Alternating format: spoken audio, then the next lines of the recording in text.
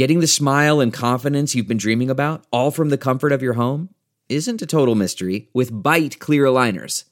Just don't be surprised if all your friends start asking, "What's your secret?" Begin by ordering your at-home impression kit today for only $14.95. Byte clear aligners are doctor-directed and delivered to your door. Treatment costs thousands less than braces, plus they offer flexible financing, accept eligible insurance, and you can pay with your HSA FSA. Get 80% off your impression kit when you use code WONDERY at Byte.com. That's BYTE.com. Start your confidence journey today with Byte.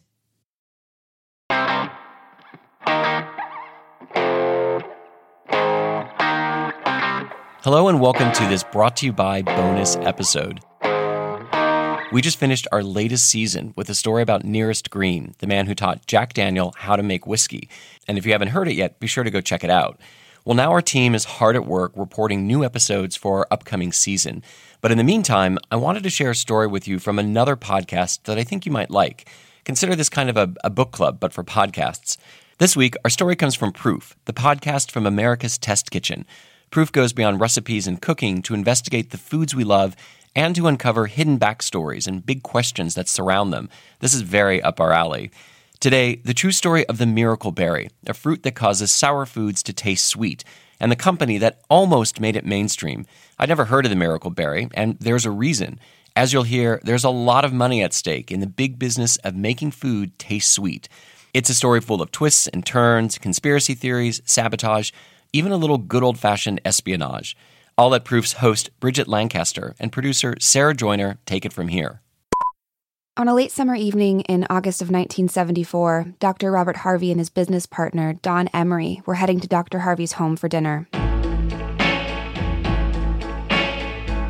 The arrangement I had with my family was that on evenings that I had to work late, my wife and we had agreed that rather than stay and work late and skip dinner, what she'd prefer is that I would come home, I could bring anybody with me, and we would have dinner, and then we could go back to work, and the kids could go do their homework and go to bed.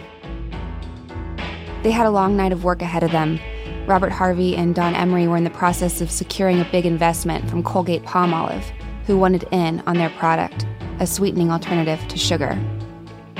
They turned the lights off, armed the alarm, and locked the doors. That night, my wife served turkey tetrazzini, and as was the deal, we all accommodated, and the kids complained and got extra desserts as a result. The kids went off to do their homework before bed. Robert and Don finished their meal and then got in the car to drive back to the office. It was in an office park in Hudson, Massachusetts, and their building was the third on the left, and Robert's office was the second-floor corner office. It's visible from the street. And they noticed that the lights were on. We raced down the street, we skidded to a stop, we both jumped out of the car, slammed the doors, and we ran up to the front door, and we found the front door unlocked. We opened the door, no alarms went off, my office door was open, a file cabinet drawer was pulled out, and there were a lot of things strewn on the floor. And just as we were at about that point, we heard the fire door close, and there was a car went speeding by and went up the street and disappeared. The police said it was a professional job. The alarm had been disarmed. None of the locks were damaged. No sign of a forced entry. How could they get in the building? How could they set off the alarm and the rest? And the police had no answers for any of those things. Followed the folder on my desk. It was called the FDA master file, and it was just strewn on the floor. FDA, as in? Food and Drug Administration. So it remained a little bit of a mystery.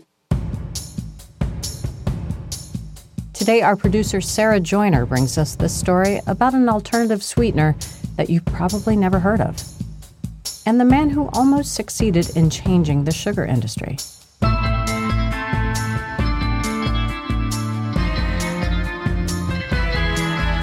From America's Test Kitchen, I'm Bridget Lancaster, and this is Proof.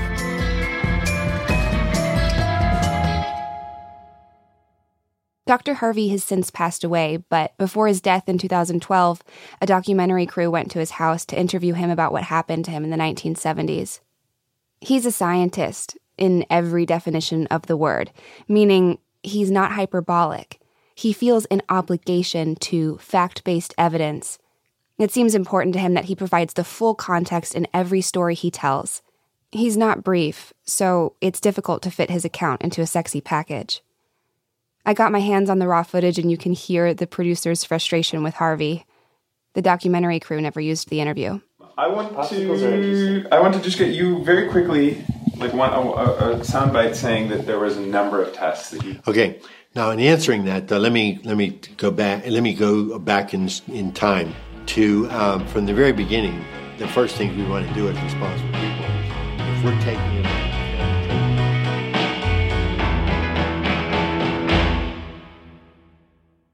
The office break-in was just one of several strange incidents that occurred around Dr. Harvey and his company, Miralyn, in the late summer of 1974. His employees complained they were being watched and photographed. And Dr. Harvey even found himself unwittingly in a high-speed car chase on the winding roads of Hudson, Massachusetts one summer night. He never knew who was following him. In 1974, Dr. Harvey and his business partners had stumbled upon something that had the potential to upend the American food industry. And there were a lot of people who didn't want it to get into the hands of American consumers. What was it? A little red berry. A little red berry? Yeah, but this small berry was a big financial threat to a lot of people. It kind of looks like a cranberry. It has a mild-tasting flesh and a small pit inside. It's called the miracle berry. Miracle. What's miraculous about this tiny little berry? It's definitely not the flavor. No? No, and don't get me wrong, it doesn't taste bad, but the berry is special for what happens after you eat it. It makes sour things taste sweet.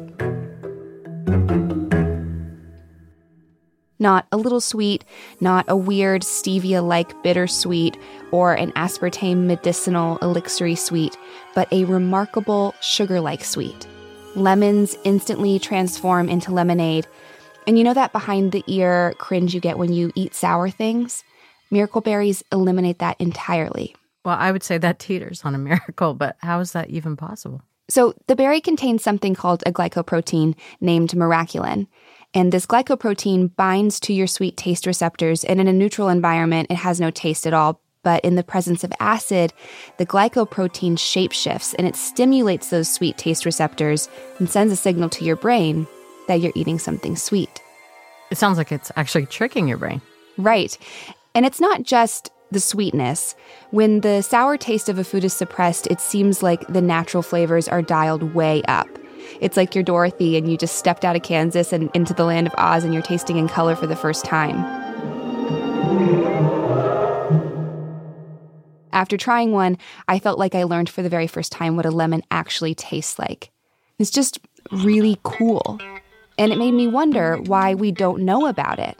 And so I began to look into the history of this little fruit to answer the question, who killed the miracle berry?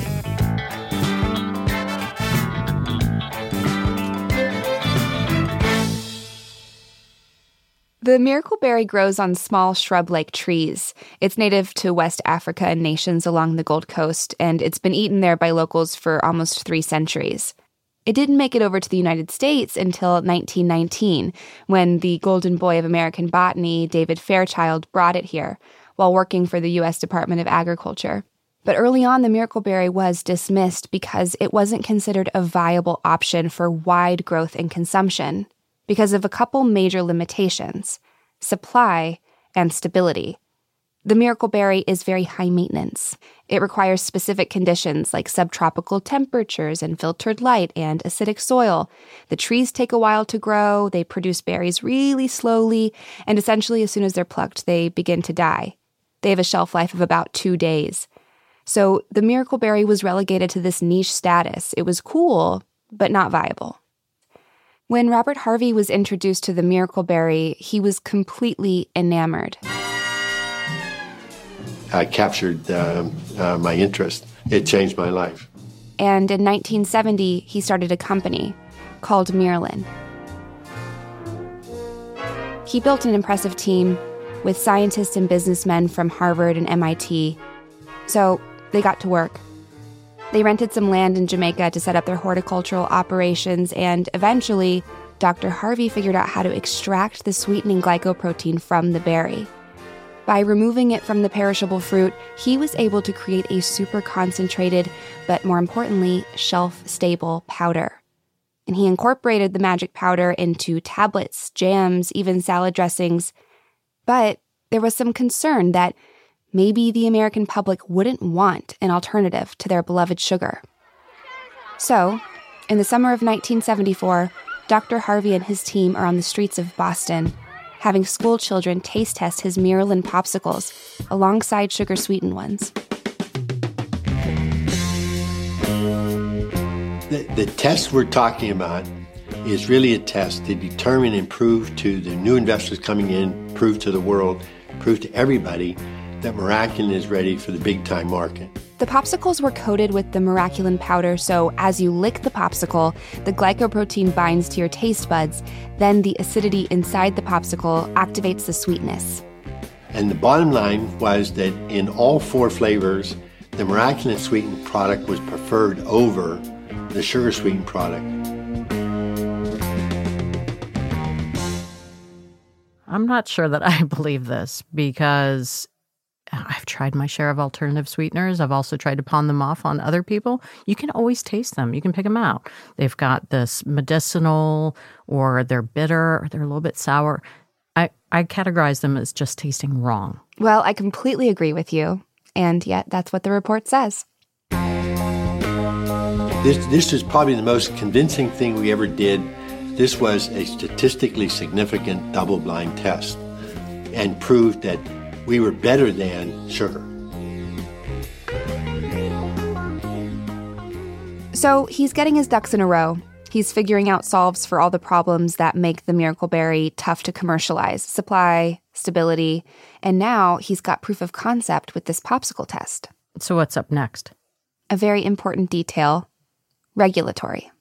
Now, FDA dealings can be a bit hairy, so Maryland hires the leading law firm in the nation on FDA approval matters to advise them, a firm out of D.C. called Covington and Burling, who said that, as far as they were concerned, based on the data that we submitted to them, that would qualify it as what they call, at the time, a GRAS substance. GRAS as in not the lawn, but generally recognized as safe, right? Right. And heads up, I'm going to get into some pretty dense regulatory concepts, but stick with me here. So food ingredients can be categorized as either food additives or GRAS. And there's a difference? Yes, but it's actually a very slight difference. It boils down to whether the information about the food is publicly available or not. And it's sort of baked into the acronym GRAS, generally recognized. So if the food is generally eaten or the science generally known by experts, it's GRAS. If not, it's a food additive. This sounds vague, and honestly, it kind of is.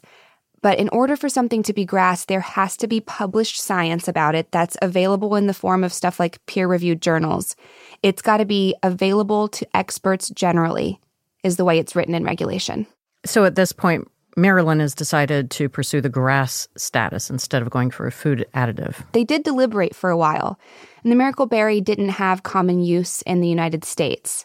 But they did have scientific publications. There was a small community of researchers actively studying and publishing on the toxicology of the Miracle Berry at the time, including Dr. Harvey's own PhD thesis. And that expert community concurred that it was safe to eat. That sounds like a sure bet. Right, but Harvey was a smart businessman and a conservative risk taker. He hired independent labs to do some additional safety tests that were way beyond requirement. He built a large FDA file with all the evidence indicating safety. Was it that FDA file that they found open during that break-in? That's the one. But the most interesting part of the FDA regulation is that GRAS status is self-affirmed. So if you believe your product meets the FDA's GRAS criteria, then you can sell it. But you do have to be able to justify it. And if the FDA disagrees with your self-affirmation, then they can shut you down. So it's a catch-22. Basically, the FDA is like, you don't have to get our permission. It's whatever you think. But if you do whatever you think and we don't agree with you, we'll shut you down. That's basically what it boils down to. This could put a company or its investors in serious financial risk. So there's a safety net built in. There are procedures in place where you can work closely with the FDA from the onset through meetings and briefings so they can essentially agree with your own self-determination of GRAS. And that just makes investors feel more comfortable. So that's exactly what Dr. Harvey did with Miralin.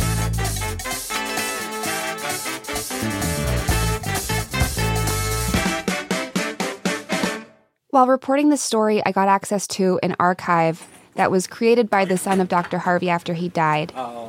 So these are boxes 5, 6, and 7. Okay. 8 and 9 should be flat boxes, so I'll put those on a separate card for you. It seemed to have copies of every scrap of paper Bob Harvey ever touched. All of the paperwork associated with Miralin, business plans, memos to investors, even the early iterations of Miralin products were there.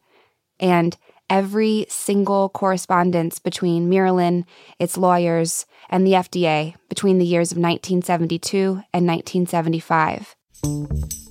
You'll hear some excerpts of those letters in this story. So, Harvey's working with his fancy DC law firm who has ushered dozens of companies through this process successfully. They know FDA regulation inside and out. March 6, 1973. Dear Dr. Harvey, this is in response to your request that we provide you with our views on the current status on the use of miracle fruit extract. And these lawyers say, this is an easy case. Based on all the data we have, we agree. You can reasonably claim GRAS.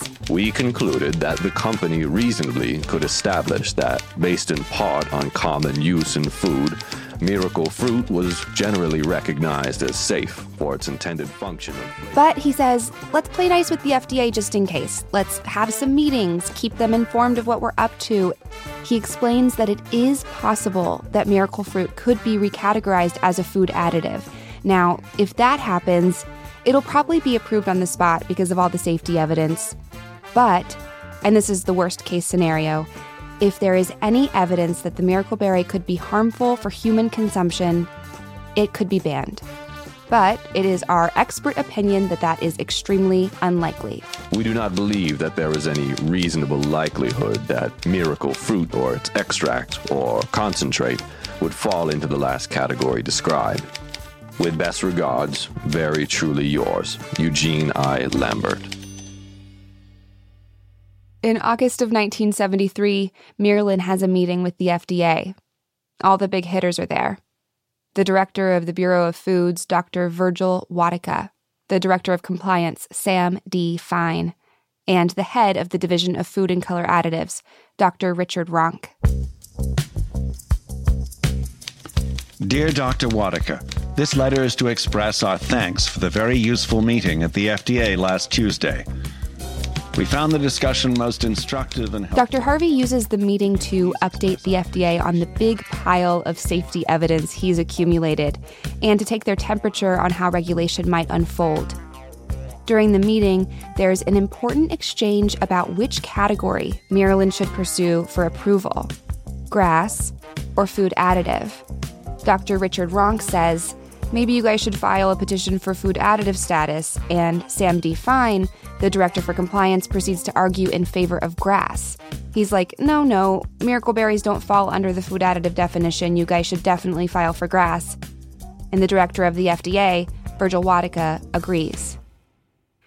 So Dr. Harvey says, great, we're in agreement.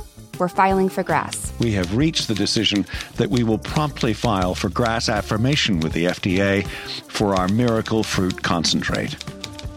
Sincerely yours, Robert J. Harvey, Ph.D.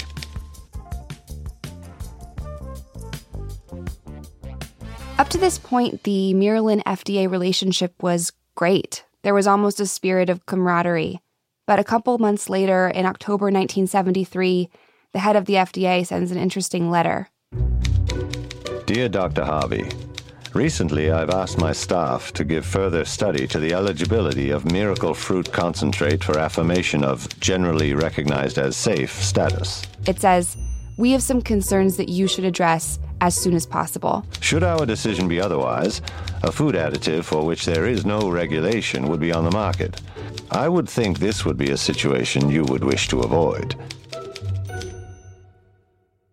And to quell their concerns, Dr. Harvey writes a letter, heavy with scientific jargon and citations, that addresses the FDA's questions, line by line. Dear Dr. Wadika, this is in specific response to the questions raised in your letter of October 12th. First, Dr. Wadika says, we need some scientific literature to prove that experts think this is safe. We are not aware of such extensive dissemination of toxicological tests in the scientific literature. And Dr. Harvey replies, As you know, we have conducted extensive toxicological studies of miracle fruit concentrate. Then he proceeds to cite 13 of these studies. Next, Dr. Wadika expresses some concern over the physiology of the sweetening effect. One wonders whether the taste perception of the tongue is all that is involved, or whether the central nervous system is involved. And Dr. Harvey replies, no, the taste altering does not happen in the brain, it happens on the tongue. See attached studies. Again. Then he re-explains the phenomenon over the course of several pages in the letter. I won't bore you with the details. And finally, Dr. Wadika's last concern. There is also some inherent danger in using a material which can dull the natural taste defenses of small children against bad-tasting, hazardous materials. Miracle fruit concentrate offered as tablets could lead to such accidents, and proper labeling must be developed to protect the unwary. Sincerely yours, Virgil O. Wadika, Director, Bureau of Foods. But the science was on Dr. Harvey's side here. He replies, very diplomatically, I might add, Most common available acids are 500 to 1,000 times higher in concentration than the effective sweetening range of Miraculin. No, Miracle Fruit won't sweeten cleaning products. Very truly yours, Robert J. Harvey. So after Dr. Harvey addresses these concerns, the FDA goes silent. They miss their deadline to provide a decision on the GRAS status. They're supposed to do it within 90 days. And he calls and he writes, but he's completely pushed aside. Yeah, the government never does anything slowly and then ignores you. This is so strange that this happened. Well, it feels like the tone shifted a little bit. It definitely has. Whereas before all the correspondence was super chummy, this is the first instance that I could detect of hesitation on the part of the FDA. But finally, 6 months later, the FDA calls. Miralin's lawyers say, the FDA said they're cool. They're not planning on interfering with Miralin's GRAS status. Dear Bob, this letter will recapitulate briefly our meeting with the FDA. If I had to summarize the entire experience, it would be that the FDA was telling us that they were not going to take action on a GRAS basis. Very truly yours, Eugene I. Lambert. And then, in the spirit of cooperation, Dr. Harvey meets with the FDA toxicologist, just to make sure there won't be any surprises. According to an affidavit Dr. Harvey wrote later about the meeting, the toxicologist confirmed Dr. Harvey had adequately answered their questions, and that, quote, as far as he was concerned, these were never serious concerns. And so it seemed that they were back on course, and approval was imminent. But then, in the fall of 1974, some very strange things begin to happen. 74, that was when the car chase happened and you had that office break-in. Exactly. And a couple weeks after the break-in, on September 19th, 1974, everything changed. When I was away on a business trip, I got an emergency call from my secretary. She was very excited and wanted me to call immediately. When I called her, I found out that we had received a letter. September 19, 1974. Dear Dr. Harvey. The letter was from Sam D. Fine. Remember, this is the same guy who suggested Miralyn pursue a GRAS affirmation the year before. That the data submitted are insufficient to support a determination that the product is GRAS. The letter said, we are denying your petition. We think Miracle Berries and their concentrate is a food additive, and even without any evidence that it could be harmful for consumption, we don't approve it. We understand that your firm has been shipping this product in interstate commerce. This is a violation of Section 402. We know you're currently selling Miracle Fruit across state lines, and you have to stop. Take prompt action to cease interstate shipments of this product. If such action is not taken, the Food and Drug Administration is prepared to invoke regulatory sanctions provided under law. These include seizure, injunction, and prosecution. If you don't stop, we will prosecute you. Sincerely yours, Sam D. Fine, Associate Commissioner for Compliance. All of a sudden, it was over. There was no option to meet, to address concerns, or to get any solid answers as to why.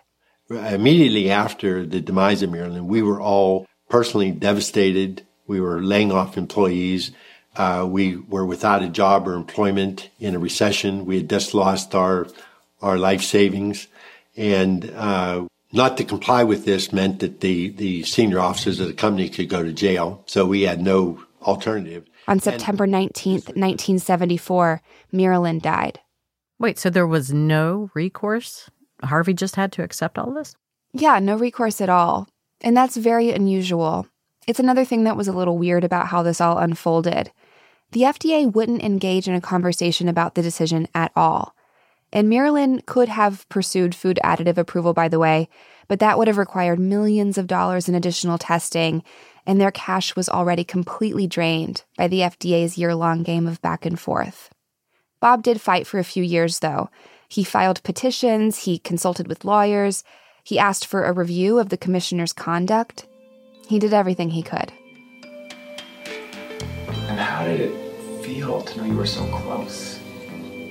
Well, I really think we've covered that, though. I mean, to be honest, I'm getting a little, washed out myself. So why did they deny him? Well, 3 years later, in 1977, long after Maryland had dissolved, the FDA published their official notice of the GRAS denial in the Federal Register, and it cited a couple reasons. One, the petitioner didn't provide evidence of sufficient scientific studies. And two, there wasn't an adequate explanation of the physiology. But I thought that we covered all of this stuff already. Yeah, those reasons cited are 100% inaccurate based on the data I've reviewed. Was it a coincidence? Who was behind all of this? I'm not really sure. But the running theory is that special interests were meddling in the FDA.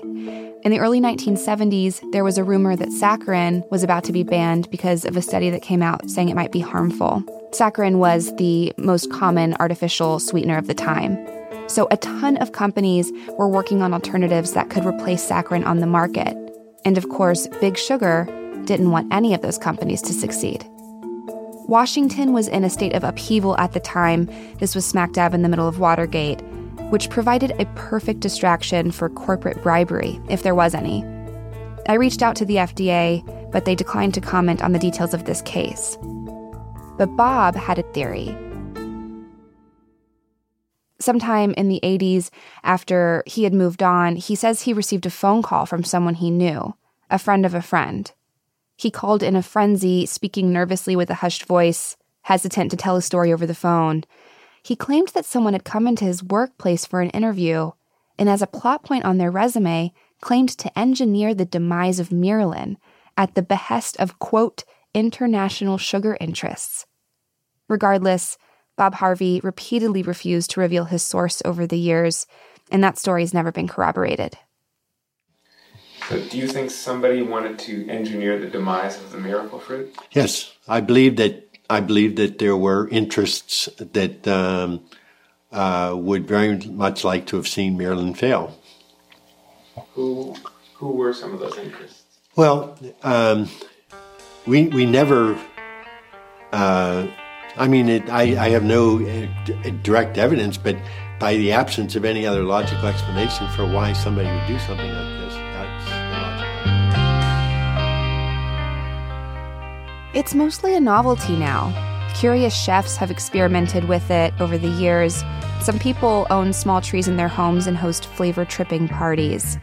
Over the past several decades, so many bushy-tailed entrepreneurs have encountered the berry, fallen in love with it, much like Robert Harvey, studied it, tried to develop something commercially, and each one of those ventures has failed, at least in making any sort of meaningful impact on the sugar alternative industry. And why hasn't anybody been able to succeed? Well, because it's a really complicated product. It's way more expensive to produce than sugar, and it has to be activated by an acid. It would require a ton of studying and engineering to make it truly competitive on the market, cost-wise and function-wise. I think Bob was well on his way to figuring all these details out before the FDA shut him down, and I wonder if they hadn't interfered if we would all be eating Miraculin now. But we can't know that. The biggest roadblock is its agriculture. So I went down to Miami, where some farmers grow miracle berries, so I could try to understand why commercialization of the miracle berry is so hard.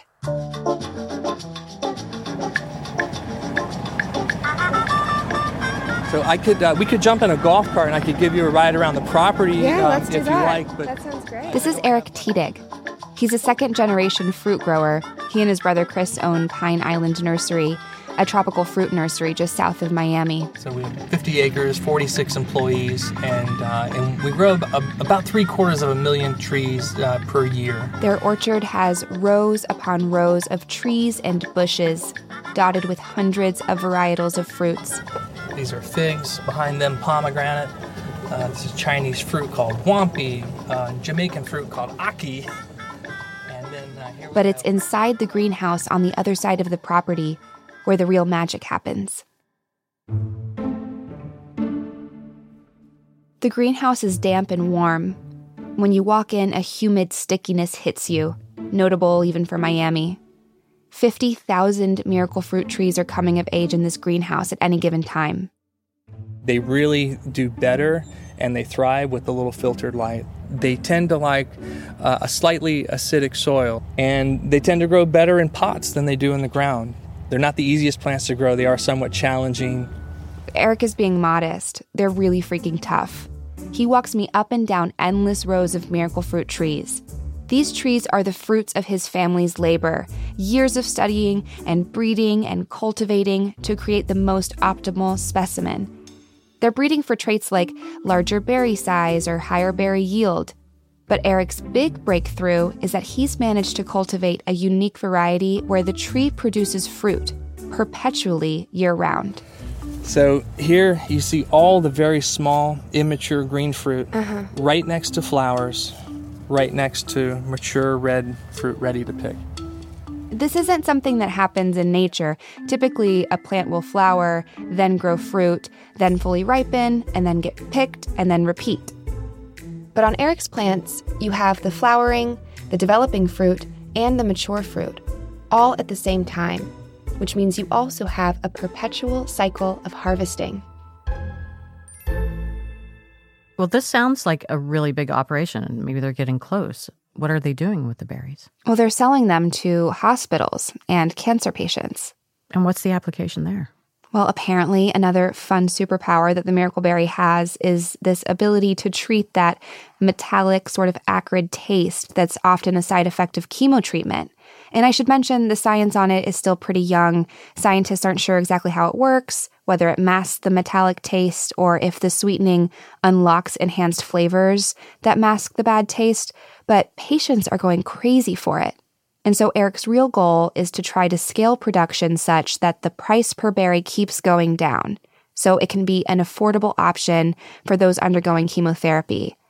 And he's also fleshing it out into different sorts of iterations like tablets and powders to make it accessible for patients who aren't local. But miracle fruit was always viewed as something just too weird, too obscure, no real market. We just said, enough is enough. If no one else is going to do it, we're going to do it ourselves. We felt it was too important a crop and too important a use, not to be available for these patients, that really, really need it. And the fact that this little fruit can provide such a big benefit to somebody meant a lot to us. Now, wait, why is all of this allowed to be sold now? Because the FDA banned it. Technically, yes, but this is where FDA regulations can become sort of a black hole. Eric and his farm, as well as other miracle fruit product sellers, are operating under self-affirmed GRAS status. Wasn't that denied in 1974? Yes, but the context is different now.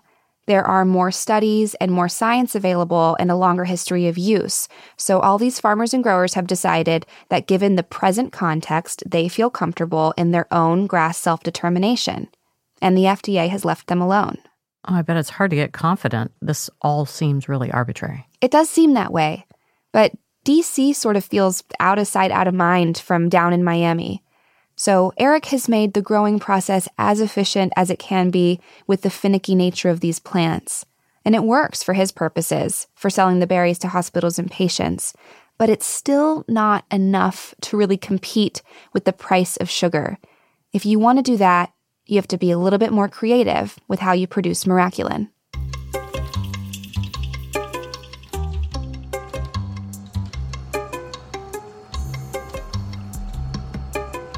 So this is fermentation in practice.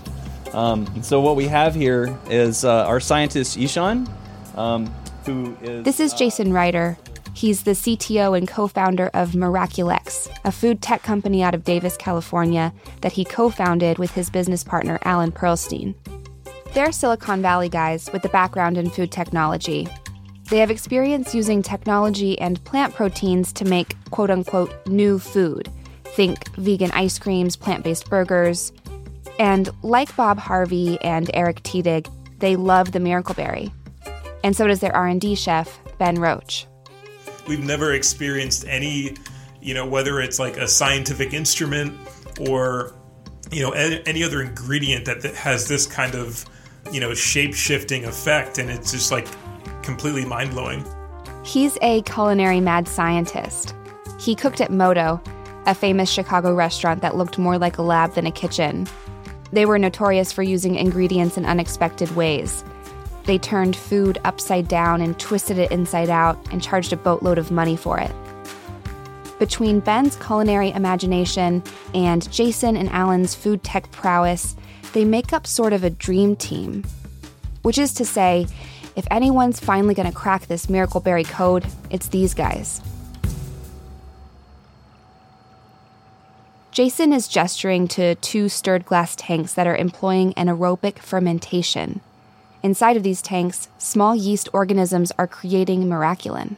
So what you have are these glass stirred tanks that are controlling things like temperature, pH, essentially the environment from which the yeast are living and eating and growing. This is called recombinant protein production. That means foreign DNA is introduced into a host, in this case, the yeast. And yeast makes a perfect host. It's single-celled, it's easy to genetically manipulate, and it also reproduces at really high rates. So a Miraculin-creating gene is introduced into the yeast, Jason and his scientists feed the yeast, and it multiplies. And so these yeast are doing what yeast do. They're eating sugar and they're making products. In this case, they're making our product, which is the Miraculin protein, which is expressed into the broth much like ethanol would in a conventional beer brewing process. To recover the Miraculin, they spin the broth in a centrifuge really, really fast, which separates the solids from the broth. Then they isolate and separate out the Miraculin protein that the yeast was making. And what's left is a super pure, super powerful powder. Yeah, so this is around 0.5 gram of our Miraculin protein, purified, that we use as our food ingredient. And again, it looks like any other food ingredient. It looks like a white powder. And so this 0.5 gram will go into hundreds, if not thousands, of products. Jason says that this Miraculin powder is 40,000 times more potent than sugar, so it takes a lot less to give you a lot more sweet. Well, it sounds like they've covered supply. Almost. They're still inching down the cost of production, but I think the fermentation is a very smart and elegant solution. It's novel. It's much more affordable, much more reliable. But creating the Miraculin isn't the only hurdle. There's also a lot to consider with engineering its application in a food product. Right, because I know from other artificial sweeteners, sugar isn't just about the sweet taste that it adds to recipes. It's functional. It adds moisture to a recipe. It's going to help with browning, structure, and it adds volume to the total recipe. So that's especially important in baking. So how do you replace that function in addition to the sweetness of sugar? You have to be very creative. It's definitely not as easy as mixing Miraculin into a food and making it sweet. Also, the Miraculin has to coat your tongue before you eat the food in order for the sweetening to work. It has to be activated by an acid. So you have to engineer the food around it. And I mean, think about the difficulty of building each product so that not only does it work, but it's consistent and reliable. So no matter where you ship the product, anyone eating it anywhere will have the same experience. But none of these obstacles make it an impossible task. And I think, of all the companies that have tried and failed to commercialize Miraculin, Miraculex definitely seems the closest. Well, in context of everything we've discussed today, I've got to ask about that ultimate hurdle or the 800-pound gorilla that's in the room. What's going on with the FDA? Well, they're facing regulatory head-on. They feel really confident that Miraculin is grass, and that in this current climate, the FDA will agree. They're prepared to answer the FDA's questions and perform any studies that they request, so they're feeling optimistic. And hopefully we'll be seeing some of these Miraculin sweetened products on the shelves of our grocery stores later this year. So, Sarah, here's the question. Who killed the Miracle Berry? Well, it's not dead, but it certainly has been maimed by 1,000 cuts. Supply, price, shelf life, instability, the FDA, international sugar interests maybe, food application. And, it finally feels like we're getting to the place where we've found solutions to most of these problems, but I wonder if it's enough. Perhaps the biggest hurdle of all is addressing our own desire for sugar. Can we disrupt the status quo of a sugar-centered society? There's a million reasons to kind of shoot it down or, brush it off as a gimmick or, oh, it's weird or, it's a new experience, like any new experience. If we lived in a world without airplanes and everyone's riding a bicycle, you look up in the sky, you see an airplane with people inside of it flying around, you're going to lose your mind. Like, that's terrifying. This is that for sugar. It's just a different way. And it's a new thing for anybody. So there's a little bit of the fear of the unknown element. But, working with this ingredient for so long and seeing the potential, I've seen all the different ways that you can incorporate Miraculin, work with it, and actually make products taste better. So yeah, I absolutely stand behind it.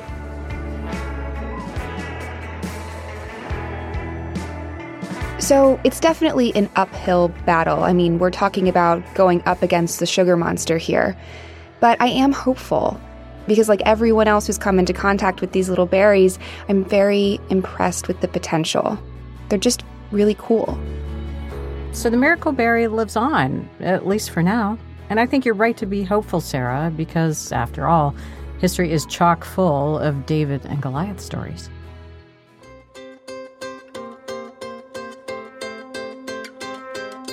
That was an episode of Proof from America's Test Kitchen. Be sure to check out their podcast. They have a new season airing right now, and this week's episode is about a very familiar household name, Yelp.